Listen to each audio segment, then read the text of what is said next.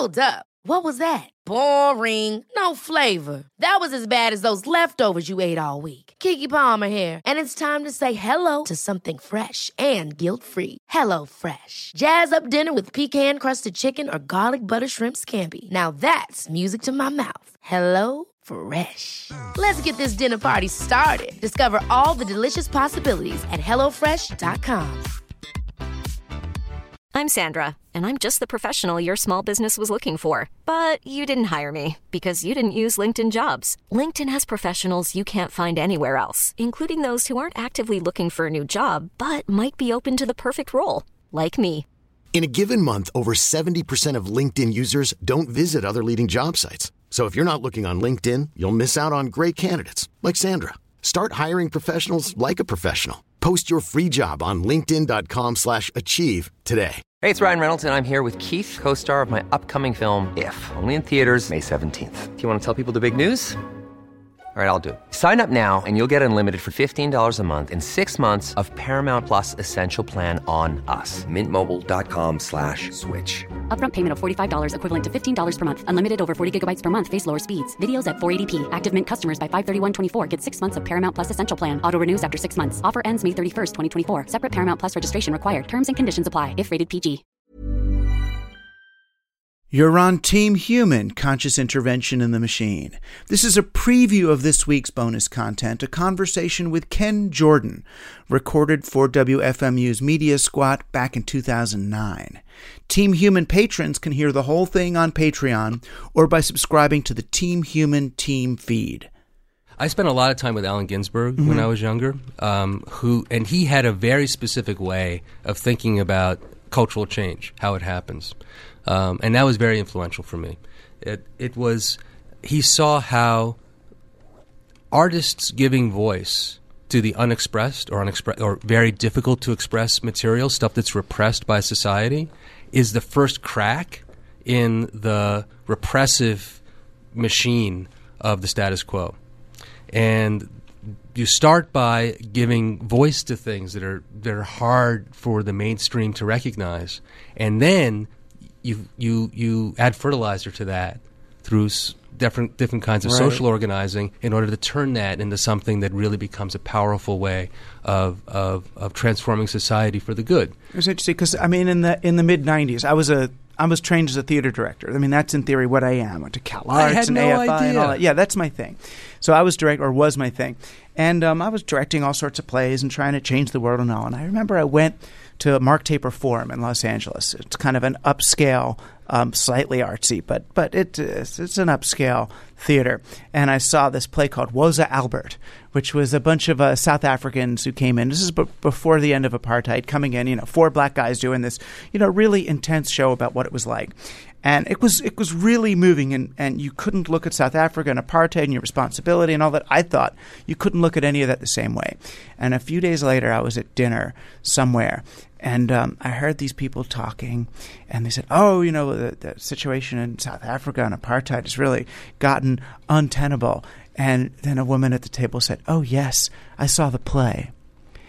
And she said it in such a way as if having spent the $17 to see the play was addressing the issue. In other words, the fact that she felt good that she could care about these black people in South Africa, period.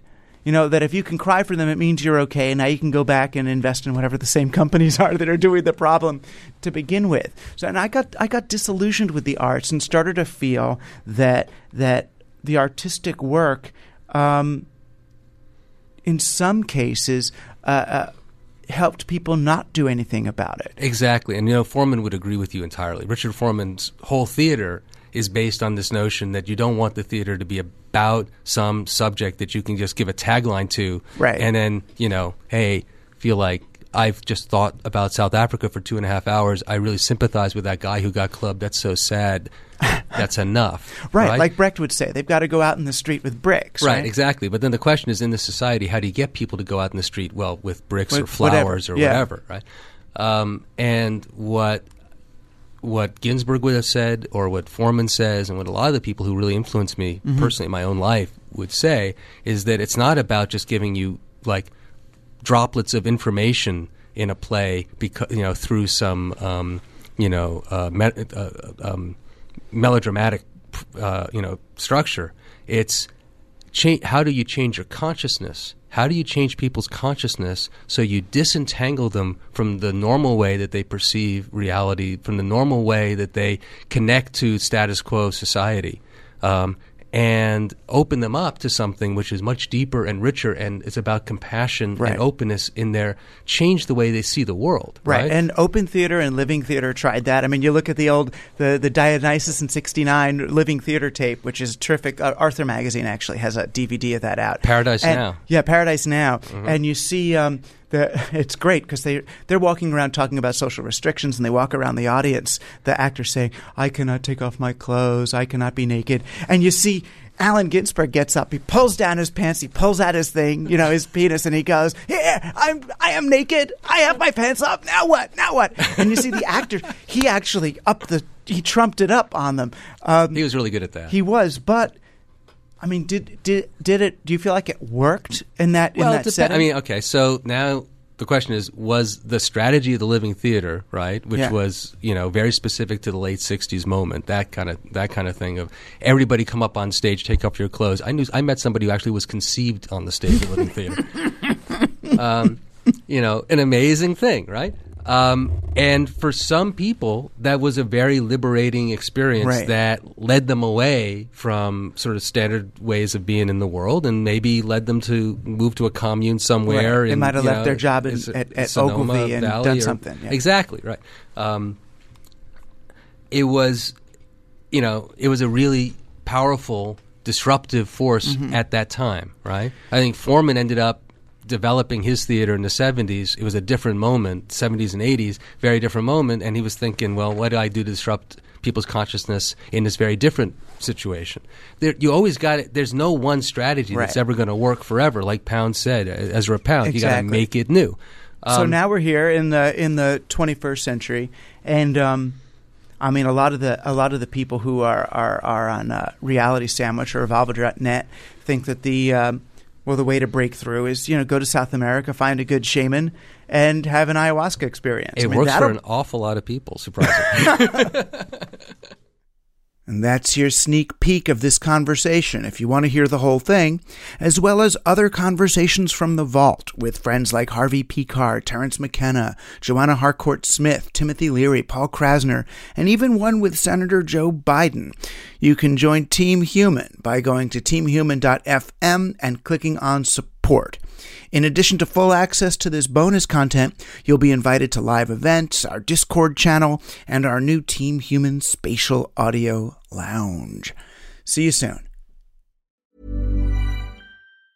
Hi, I'm Daniel, founder of Pretty Litter. Did you know cats tend to hide symptoms of sickness and pain? I learned this the hard way after losing my cat, Gingy. So I created Pretty Litter, a health monitoring litter that helps detect early signs of illness by changing colors, saving you money and potentially your cat's life. Pretty Litter is veterinarian developed, and it's the easiest way to keep tabs on your fur baby's health right at home. Go to prettylitter.com and use code ACAST for 20% off your first order and a free cat toy. Terms and conditions apply. See site for details.